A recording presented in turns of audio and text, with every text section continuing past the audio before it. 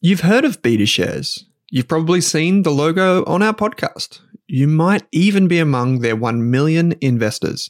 So you can imagine that I'm delighted to say BetaShares is the official ETF partner of the Australian Finance Podcast. With nearly 100 exchange-traded funds, you can go to betashares.com.au and immerse yourself in ETFs and unique insights covering all of the sectors, themes, core and satellite positions you could want. Think cybersecurity through the Hack ETF, robotics and AI with the RBTZ ETF, and uranium with the URNM ETF. The list goes on. To explore the BetaShares ETF range, visit betashares.com.au, read the relevant PDS and TMD on the website, and consider if the fund is right for you. BetaShares Capital Limited is the issuer. Is there a Spotify Wrapped for investing?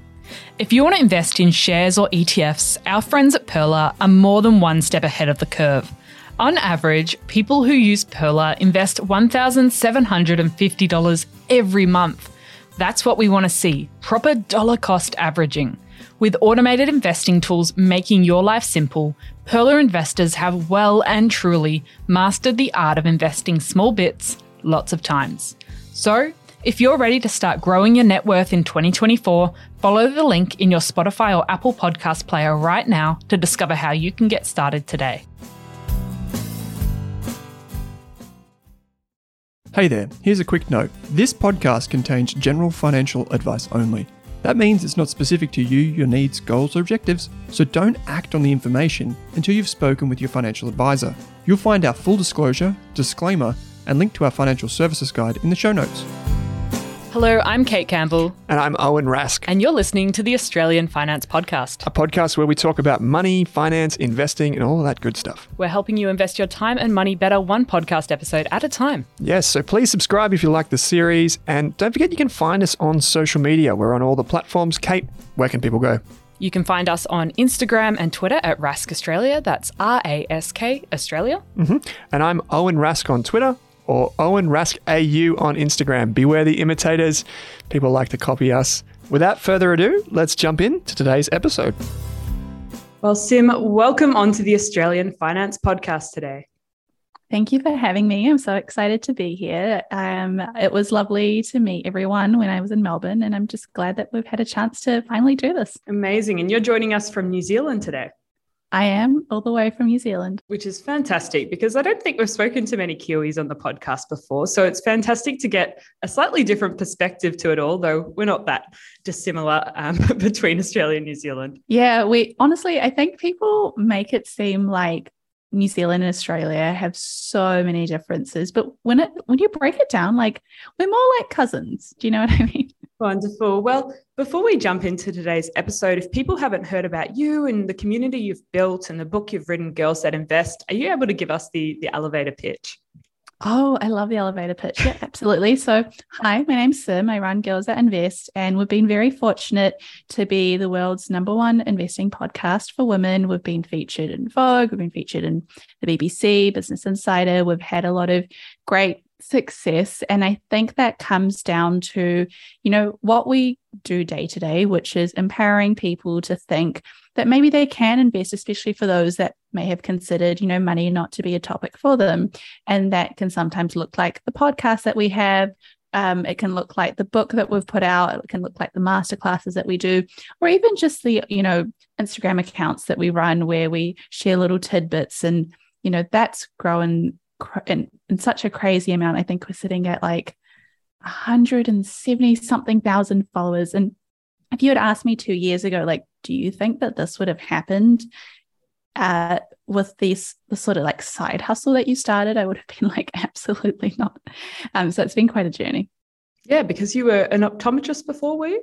Yeah, so I did not start out in finance before. I'm an optometrist. I studied a certificate in financial markets just for my own personal learning. Like we get taught at uni to try and seek out other areas of interest. I also studied marketing as sort of a side one, which I guess worked out quite well too. What really stood out to me in your book, Sim, is that it showed a lot of representation that really hasn't been around in the financial world before. And I think reading it and even seeing the response from your community, a lot of people saw themselves in a book about money for the very first time, which is pretty amazing. Yeah, I didn't really realize how important representation was. Like, obviously, it's important. Obviously, I didn't invest for a long time because I didn't see people that look like me doing it. But even the little details like the names, like I wanted to make sure that the people in the books and the names and the references that we used, even they were people of color. You know, you don't see names that are Indian or names that are Chinese put in books because it almost feels like, you know, one race or one group of people or one gender even is the standard. And so just small details like that to say, hey, look, you are absolutely invited. And now, you know, there's no excuse to learn about money. Like there is that representation. And I think that inviting people into that conversation, because I have been to many finance and investing well, I've read many books, but I've been to many events over the last 5 or 6 years, and you often don't see yourself represented in that room, and it makes it really hard to start having those conversations. And one of the things you mentioned in your book is that investing just doesn't make sense, so it must be me, right? And I've heard that come up time and time again through people I've spoken to and our listeners. And I was wondering if you could share some about your path in making sense of investing and breaking down those barriers and beliefs that have held you and other people back from getting started. It was something that I really wanted to mention in the book when I was writing it because it was so hard for me to do, which was that whole mindset thing. Like I still recall the first time I ever came across investing was when I was quite young, and I remember like a friend telling me that her dad had taught her about investing. Granted, we were like 9 years old, so she had quite a head start. And I was like, oh, this is cool. Like, let me go ask my dad about it. And my dad is an engineer and, you know, he tried his best, but none of it really stuck by me. And instead of, you know, I mean, hindsight's 2020, but instead of saying, oh, okay, like, let me go ask someone else, like, is there anyone I know that's in finance? Is there a book I could read for young people? I just assumed that I wasn't smart enough for it. And that same sort of situation occurred when I was in university, you know, in my first year. And I had a friend tell me that he knew someone that paid off his medical school fees, which now that I think about it, trying to do that with the stock market is actually quite difficult in such a short period of time. But I didn't know any better in that moment. And well, you know, his dad works in finance was really my mindset that was holding me back from even trying. Like, it's one thing to try and realize that you suck at something, but to not even give it a go was just like my own mental block that I had. And it often takes that first step, but that first step is so hard to take. How do you recommend your listeners now, if they're really scared about taking that first step, what sort of advice would you give them? I think it's really an unlearning, which is so cheesy, right? Like your first step is to unlearn something. I realize how it comes across, but for me, I truly want to like say time and time and again, hey, if you think the stock market is not for you, it's just for finance bros or it's just for certain groups of people, then you'll never do it. You'll never get to the stage of investing. Or if you want to buy property, if you don't see yourself ever owning property, then you won't. And you know, obviously there's other factors involved, like the capital that you need, the resources, the people, the privilege that's sometimes involved in all of these things. But if you truly can't picture yourself in those situations, being the kind of person that invests or being the kind of person that's good with money, then it's really hard to take on the advice and learnings that you get and actually turn them into action. I think that's a really good place to start, because we often just keep putting that cycle in our head that we're not good with money. And the more we repeat it to ourselves, the more we start to believe it. And it's really hard to get out of that point. And I love talking about the mindset bit. It really unpacks why people do what they do. And I was wondering if you were able to share a bit more about the why behind like what money actually means to you and what opportunities it's opened up in your life. Yeah, I just remember growing up and seeing a lot of women in my life in situations that they, you know, didn't have to be in, but were in because of money. So, you know, staying in relationships that maybe weren't great for them or staying in jobs. And, you know, there's some women in my lives that wanted to start businesses, but their partners were really risk adverse. And because it was such a patriarchal background, you know, that was the final say. And it was, no, I'm the breadwinner, therefore I call the shots. And I just remember watching that and thinking, God, like, I do not want any part of that. I don't want to be in a situation where that's the life I'm living. And so I really view money as a tool as opposed to something that helps you, you know, live a very luxurious life. I'm, I'm sure a nice big house is great. I'm sure a really fancy car is great. But to me, like growing my wealth and growing my financial freedom is truly about freedom and is truly about choices. And I love that I can make those choices now. And I love that I can wake up and say, oh, I'm only taking this opportunity because I want to and not because I have to. And I think it'd be nice if everyone had that freedom, whatever that may look like to them. You've been really vocal on your journey, investing and building wealth, sharing sort of the numbers behind the scene. And I know I recently saw a post and a podcast you did about your journey getting to $1 million, which you don't often see people share those numbers. And like even to me, that seems really scary, sharing those numbers openly. And I was wondering if have you faced any challenges sharing the numbers behind the scenes so openly? No, I think a lot of people do wonder, like, is there some shame around it, or are you going to ostracize people or people in your life at least? And I think it just depends on the way that you do it. Like if I truly believe that if I was sharing these numbers and, showing maybe off or coming across like, this is what I have, if you want this, then like, do X, Y, Z. I think that could come off quite slimy, but I've been sharing my numbers since, I had a net worth of $8,000. And back then, that was just that. There's no association of that with my self-worth. So I was like, of course, like, let me share it. And then as time went on, I continued to share them. And, as our businesses grew, that continued to increase our net worth. And so I've been very lucky. I've been surrounded by a lot of great people that don't find it odd or want to make, ill of it. I think I grew up in a way where I love to see what other people had done. And when they share their experiences and their numbers, that helps me. So I wanted to kind of share my journey. But every now and again, I will have, dinner with friends and they're like, you know what, the millionaire can get the bill. I feel like that's the fear. That's why people often don't want to talk about salaries or their net worth, because they think their friends or family might treat them differently, whether it's a high net worth or a negative net worth. I think, it's a lot easier said than done when you have more money, but I just never put my self-worth in line with my salary or my money. And so when I first started out my job, like me and my colleagues would talk about money and me and my friends would talk about money. And to me, it was just one of those things that you did. And I guess it comes down to, there probably are people in everyone's lives that you can talk quite openly about these things. And there probably are people that would find it odd. And I guess you just don't have conversations with those people about money. I find it quite simple. Yeah. If someone has never had a conversation about money with anyone in their friends or family, is there any sort of questions you might think that are potentially safe starting points? Oh, absolutely. I am that friend that always initiates the conversation. So I have an entire little book worth of prompts that you could take in my head. I guess what's always worked for me is offering your information first. Like it is a much different conversation if you go up to a friend and say, hey, how much do you make? Versus, hey, I'm on this salary in this industry.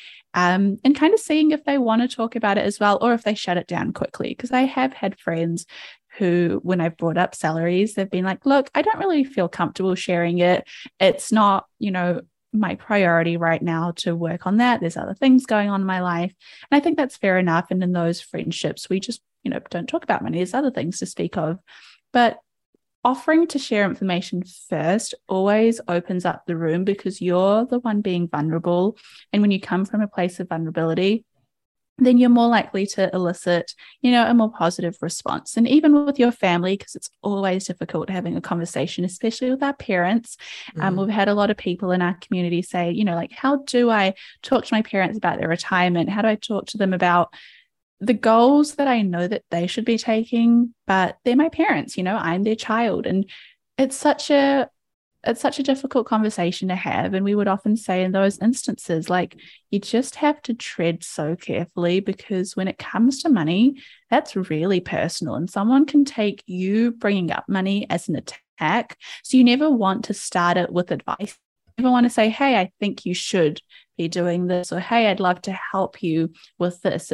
That's not the right place to begin. It's about opening up with your journey experience and seeing if they're willing to, take that conversation further. I especially think with parents, like they, after raising you, they probably don't want to be told what to do by you. So even if you do think they should be doing XYZ with their super, there's probably slightly better ways to go about it than like, we're sitting down now, we're going through your super, we're going to sort everything out. Absolutely. And at the end of the day, like, you come from the best place, but someone could misinterpret what you mean and like feel really hurt by it. So it's so hard. But I'd love to know, like, do you kind of talk to your friends about money, and like, do they come back with like great responses, or is it hard to like pull it out of them? Some friends, I think I have some friends in the finance industry, so we love nerding out about whatever the latest fintech is or the innovation on this budgeting tool. So it's a little bit from more of a fascination with the technology in the industry point of view. But some friends aren't in a position right now where they have much money. And so talking about financial goals is a little bit different, because for them, it's more of saving up for something in the next month. And they're not really in the place where they can think about something as far off as superannuation and retirement. So I'd probably tailor the conversation a little bit to more financial, like short-term financial goals. Okay, you want to save for a weekend holiday. We can chat about that. That's really exciting to think about how that's going to look, how we can save for that. Some friends are just sort of in the emergency fund accumulation phase, and more, I just want to be their cheerleader when they want that support. But I have known, I've sort of found that it's good sometimes to just step back. Like, you can say your piece, but at the end of the day, it's their life. So it's not really good for anyone if you keep repeating something to them. Yeah, that makes absolute sense. It's, you got to find that balance for sure. This is probably off topic, but I've learned sometimes you want to be in advice mode and sometimes you want to just be in listening mode. And sometimes it's even good to ask the friend what mode they want before going into a conversation, because if they just want to vent and they're not in the space to receive advice, then you're just both going to butt heads, because you're like, oh, this is a really good idea, you should do that. And they're just like, I do not want ideas right now. I just want to let it out. Oh, absolutely. My friends and I will do that. We will literally say, hey, do you want advice, or do you just want me to listen? Because you're so right. Otherwise, you're just going to end up with more of a problem. It's probably good to think about how you can do that if your friends are talking about their money issues, because sometimes they don't want a solution to them right then and there. They don't want you to just help them with their emergency fund. They just want to vent about something that happened. That's such a good point. Yeah, I love that. And something else I wanted to talk about is the issue of comparison, because it comes up time and time again in our community. And how do you navigate financial comparison? Because it's really hard when you see people online, maybe someone sees your net worth or their friends or family's salary and really thinks they should be at a certain point and they're not, so they don't feel great inside. How do you approach that? I approach it in two parts. One, the first aspect of like my own comparisons. I used to be someone that really would compare, not financially, but maybe like how my brands are doing. And so before Girls That Invest, I've run a number of, other media companies before, and they have been such fun experiences, but I would really get in my own head and like, well, look at this brand, or what are they doing, or this and that, like they're so much smaller but they're doing so much more new projects, like I should really get onto it. And so that experience has taught me, like, it's that like really, really cheesy saying that comparison really is the thief of joy. And my personal view is that the only person I'm in competition with is myself. And as long as I'm better than Simran from yesterday or Simran from last month or last year, then I'm doing okay, whether that's in business, whether that's in my finances. And that's really helped me keep my own head down. In terms of comparisons financially with others, I think I try to offset it by also showing all aspects of it. So you're not just seeing my highlight reel, you're not just seeing, us getting a book deal, or you're not just seeing like the great things that come from growing your wealth. You also see, like, when we burn out, we talk about it on the podcast. When we have experiences that are not so great that are related to money, we talk about it. The ceiling of my house fell down the other day, like the entire ceiling. The roof is still intact. I don't know how it's happened. It's an ongoing investigation. I don't know if it's the glue or what it is. There wasn't some big, wind event or anything, but like we'll share that. And that's just information that, we'll go, well, look, isn't it so good that we have an emergency fund and we have insurance and, life happens. So I think it's all about sharing the good and the bad, and hopefully people can see that there are pros and cons to all aspects of life, and it's absolutely not like this rosy picture. And I'd hate if anyone looked at what we did and thought that we had it all figured out. I think that's a good approach, because sometimes people don't realize that everyone's starting their race on their personal finances from a different point, and some people might start 100 meters back from the start line because they're trying to get out of debt, or people might start ahead of the start line for various reasons. And so if you're just comparing to people's highlight reels, it can be really unhealthy, and it can put you in a bad place because you just don't know where people are starting from. Oh, yeah. Yeah. And that's a good point as well. I didn't even think to mention that. Yeah, you don't even know where people have started from. Like, I've been so lucky. We speak about our privilege a lot. You know, we got to stay at home going to university. That helped us save quite a bit of money. We didn't have to go out and rent and, you know, worry about that. That let us focus on getting good grades and getting good jobs. And, you know, even little things in that regard. We've also been able-bodied. We've had a good, you know, somewhat stable home environment, and things that led us to go out and trade that I probably wouldn't do if I was in survival mode. And so to compare, you know, that with maybe someone else's life who is actually just trying to get by and is doing so well for themselves because they've taken strides and leaps from where they've started, but to compare like that life to maybe the one that someone else has would be so unfair. Unless we live the exact same life, there's probably no point comparing. Now, changing things up a little bit, are there any money myths that you want to bust for me today? I would say the biggest money myth that I want to bust, which is actually, I guess, preaching to the choir, because I know your audience are very well versed in this, but it's that, you know, money is not hard, and learning how to invest and learning how to talk about money, learning how to set up your super and, you know, put together a portfolio. These aren't things that are difficult. These are just things that we grow up feeling like is not for us. So you are putting away a little bit towards an emergency fund, and you're overall just like on top of a few things here and there, and you have somewhat of a budget and you have some insurances set up, you're actually doing really, really, really well. But we make ourselves think that, you know, God, we could be doing so much better. Yeah, I think that comes down to just taking it one step at the time, doesn't it? Because the things you mentioned, they're not too complicated, but if you try to do them all in one day, it becomes really overwhelming and you end up stopping doing anything. And I think that's another challenge, that overcoming analysis paralysis, which I'm sure both of our communities face. Yeah, the analysis paralysis is a killer. Has there been anything that works for you in dealing with that? In dealing with analysis paralysis, I think what works for me is this like one saying that I tell myself, and it's that, you know, someone who's probably not as smart as you is just braver than you, and they're going out and doing it and they're achieving what they're after. And sometimes it does take a lot out of very intelligent people to get themselves out of their heads, because we want to overanalyze. So if you are overthinking investing or overthinking, you know, where to put your money or your budget plan, just means you're a very smart person. You're trying to look at all of the risks associated, but someone else that may have, you know, can I say this, a few less brain cells than you, they're going, let me just try it. And at the end of the day, them trying means they will try and fail and learn and get better. And they'll probably end up doing really well for themselves because they're taking steps and learning on the go. And one of my faults is that I want to understand everything before I, you know, put my foot in or dip my toe in.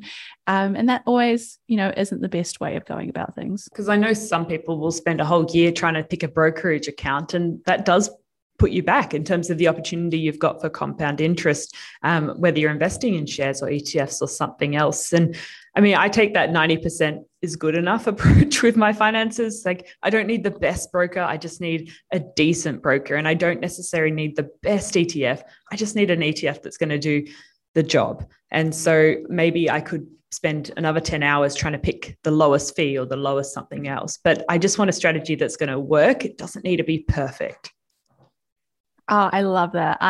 It's funny, you call it the 90% rule. I call it the 80% rule. So I don't even achieve 90. I'm just like, God, like, let's just get started. Yeah. And I think, you know, even with the brand that we run, even with that, you know, I could have spent so long being like, what do we name it? What's the cover pick? We just jumped on Canva, put it together, came up with a name, said, let's just start. And I try to approach that with my money as well. Like, let's just make, like you said, one of the main things that we see in our community is people will spend a year trying to find the best broker. And it's like, God, just pick one, close your eyes and throw a dart and pick one. They probably aren't too bad. They might not be perfect, but they'll do 80% of what you're after. And sometimes that's just what you need to start. And then you can evaluate as you go, as long as you can move things around easily. Yeah, because it's often not until you actually pick a broker and get started that you realize what you actually wanted in a broker to begin with. And it's by just jumping in and taking that first step that you start to realize, okay, this is the direction I want to go in. But if you stay in just the theoretical, hypothetical mode for years, it's very hard to really know what you want out of your finances. Yeah. Sometimes it's just easier to give yourself a date and be like, by this date, I will choose one. And if I haven't chosen one, I'll just choose, a random one and go from there. Sometimes you need to put a deadline on it. Okay. Yeah, I like that approach. Putting a deadline on the goal and maybe telling a friend to make sure you're held to that as well. And something else I wanted to talk about, because it has been a particularly volatile time at the moment, and some new investors haven't seen conditions like this before. But I was wondering if you had any tips for listeners who may be looking at their portfolio and feeling a little bit nervous or apprehensive, or wondering if they made the right choice. How would they stay calm? What would you suggest? I think it comes down to, one, understanding what you're investing for. And so if you're someone that is like me and you're like, hey, I'm probably investing for a good, 20, 30 years. I have a goal to retire early, and I'd like to do that by, age 50, 55, whatever that may look like for you, maybe earlier if you're luckier.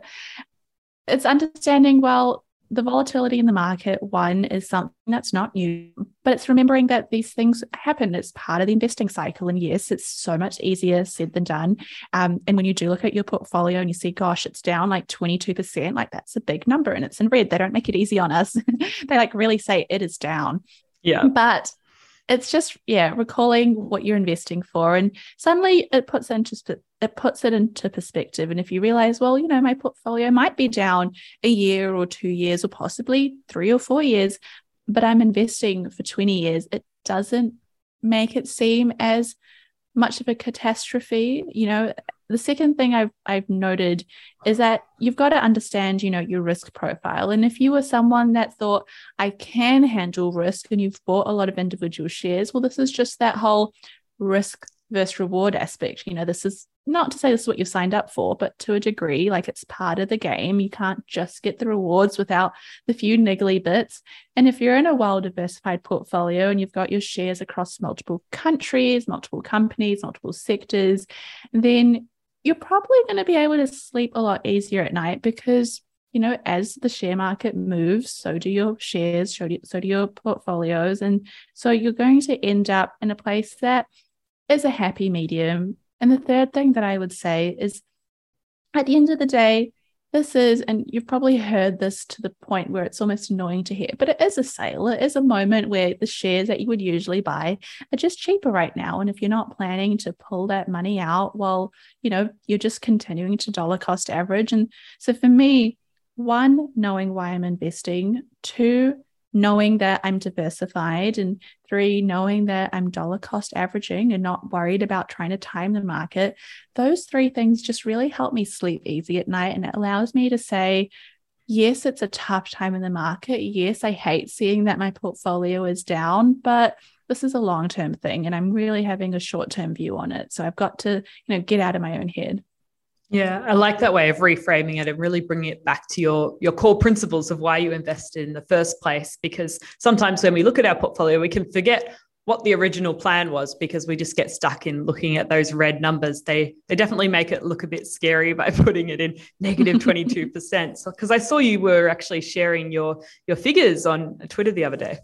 Yeah. So like I said, we're all about making it as transparent as possible. And if we're going to share our highs, we're going to share our lows as well. Absolutely. I love that, because a lot of people in the finance industry and funds management, especially if they've had a particularly bad time with portfolio performance, they'll make it really small and they won't publish it and they won't post about it. But if they've had a year where they've gone up 30%, well, that'll be all over their website and their social media. So it's good to see both sides of it. Yeah, I think it's all about my view is if you jump online and you speak about your money, you should speak about it all. I like that. And the other thing I wanted to talk about, which is related to money, but also related to life and career, but it really struck me when we were at Glenn James's My Millennial Money event in Melbourne, which was where I had the opportunity to meet you and a lot of listeners, which was fantastic. You shared some thoughts on burnout, and it's not a concept I'd thought too much about or heard anyone really speak about before. So what you said, it really stuck with me. And I was wondering if you could share with listeners how what was burnout, firstly, if people haven't come across it before, and maybe how you identified that you'd hit a wall and something had to change. Yeah, absolutely. I mean, burnout was not again, I was an optometrist, so we didn't actually have corporate lingo, so to speak. We didn't even do emails. It was a big shock, changing over jobs. And one of the things that I learned was this concept called burnout. And very much like yourself, for a long time, I was like, what is it? And I kind of brushed it aside. It wasn't my misunderstanding of burnout was that burnout was just that you're too tired or you're not interested in doing certain things because you're too tired or you're too busy. So you push those projects off to the side. And I was like, fair enough, but I love what I do, so I'm not burnt out. And then it really hit me that burnout was when you're so genuinely exhausted to the point where work feels like every little task feels so draining, and you're at a point where you're disinterested, you're tired, you're cranky. It was almost like a form of depression, but like a work depression. And that's when I kind of hit into that space earlier this year when I was taking on a lot of projects. I was writing my book, I was trying to organize all of our partnerships, I was trying to just run the brand as a one woman company. And now that I look back at it, I'm almost like, of course, I was burnt out. That's so many different things to do, but you don't realize it in the moment. And it took me a lot. And I was very lucky to have friends like Sonia, my co-host in my life, to kind of say, hey, being financially secure is important, but it shouldn't come at the cost of your own health. And I think that was a concept I really struggled with. I think also, if you come from somewhat of a background where you have parents that work really hard and are somewhat hustlers, and, my parents were immigrants, so I saw them really just the whole story of, came from nothing and worked their way to where they are now. That was just the way I had been brought up to think about money. It wasn't slow and steady wins the race. It was just go, go, go. And so burnout is so important when it comes to your finances. It's just not something we speak about often enough, I would say. And once you realized you got to this point, how did you sort of make some changes to stop being in that place anymore? I think it just comes down to understanding what you can control, understanding what you like. And so simple, it's so easy to say, but just either outsourcing or deciding that something is not, important enough. And so whilst I used to maybe track every single thing I would spend my money on, I've learned to go, okay, no, this is just my budget. And as long as I spend less than that budget, as long as that, debit card that I have associated with that bank account doesn't empty for my, maybe $100 allowance a week or whatever it may be, then I'm fine. I don't have to track every single thing. So sometimes it can look like that, just taking a step back and still achieving what you're after, but not, going as hard and as fast as you may have been going. Yeah, there's definitely a place for maybe for a couple of months or 6 months of having quite a budget where you track everything, so you get to know how you're spending and what's coming in and out of your life. But then you don't want to be doing that forever, because it does make you makes it a lot harder to spend money and really enjoy what you've built. So there's certain things you'll do for a season or for a reason, but just not consistently, because it does make it hard to enjoy everything. Oh, absolutely. We're on the same page. Wonderful. Well, I'm glad you've worked through burnout, and hopefully you're staying away from that area now. Oh, absolutely. I have a whole setup. It's all automated with my finances. My personal life is a lot less stressful. My company's a lot less stressful. I jump into bed now, put on pajamas, read a little book, and I'm like, wow, I'm not checking emails. This is great. Who am I? I love that. And before we wrap up today, I was wondering if you could leave us with maybe your number one money lesson. My number one money lesson. Oh, I think the one that's just blowing my mind is that money is not something that involves you taking from someone else. That was something I really believed for a long time. And it really pushed me away from money for a long time, made me think it was evil, that it was taboo to talk about. But it really just is a tool. And you can use that tool for terrible things, and you can use that tool for your own personal agendas that might not be, in the best interest of everyone else. But it can also be a tool to improve your life. It can be a tool to do things that you enjoy and outsource things that you don't enjoy, and making almost like creating this sort of story of your life in a way that suits you, as opposed to, gosh, like, I guess this is my next chapter. I guess this is what I have to do.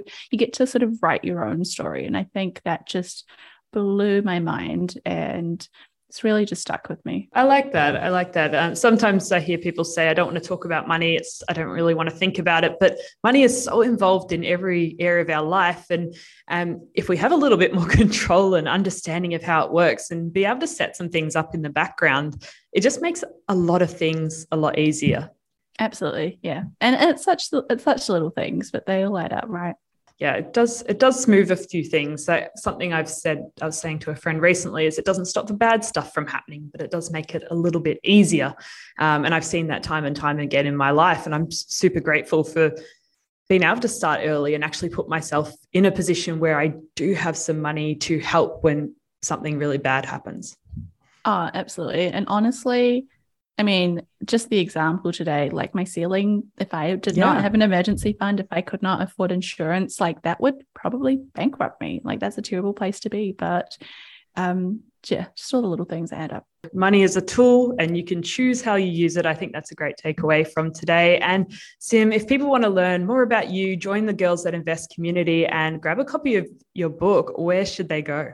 If you're wanting to find us, you can search up Girls That Invest on any of those platforms. And if you're after the book, we are available in all major bookstores in Australia. We've got Dymocks, QED, Big W, Booktopia, anywhere that you're after. And thank you so much for having me. I really appreciate it. It's been a great chat. I love questions like these. They're so fun. Well, thank you for taking the time to chat all the way from New Zealand. It's wonderful to speak to you and to meet you at your event the other month. And just all the best for your journey with Girls That Invest. You're championing a very important cause. Oh, thank you so much. Thanks for tuning in to this episode of the Australian Finance Podcast, where our mission is to improve the financial futures of all Australians. If you'd like to learn more, create a free account at rask.com.au/account to download free episode workbooks, bonus resources, and take our amazing free personal finance courses. You can also join our online community by following the link in the description. If you enjoyed the show, what we'd love is for you to leave us a snappy review on iTunes. And you can follow us on Twitter and Instagram at Rask Australia. Kate and I are also on both of those channels. Finally, if you have any feedback, suggestions for episodes or guests to come on the show, or you just have a question for us, shoot us an email at podcast@rask.com.au.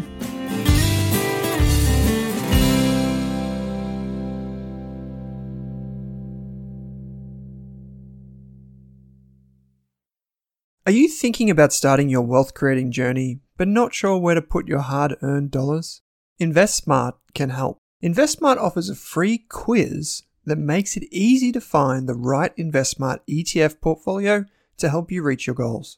Just visit investsmart.com.au and hit Get Started. Answer a few simple questions about your goals and how much you want to invest, and you'll get a tailored statement of advice with a portfolio recommendation. You can visit investsmart.com.au for a no obligations free statement of advice. This ad is brought to you by InvestSmart Advice, AFSL 334107.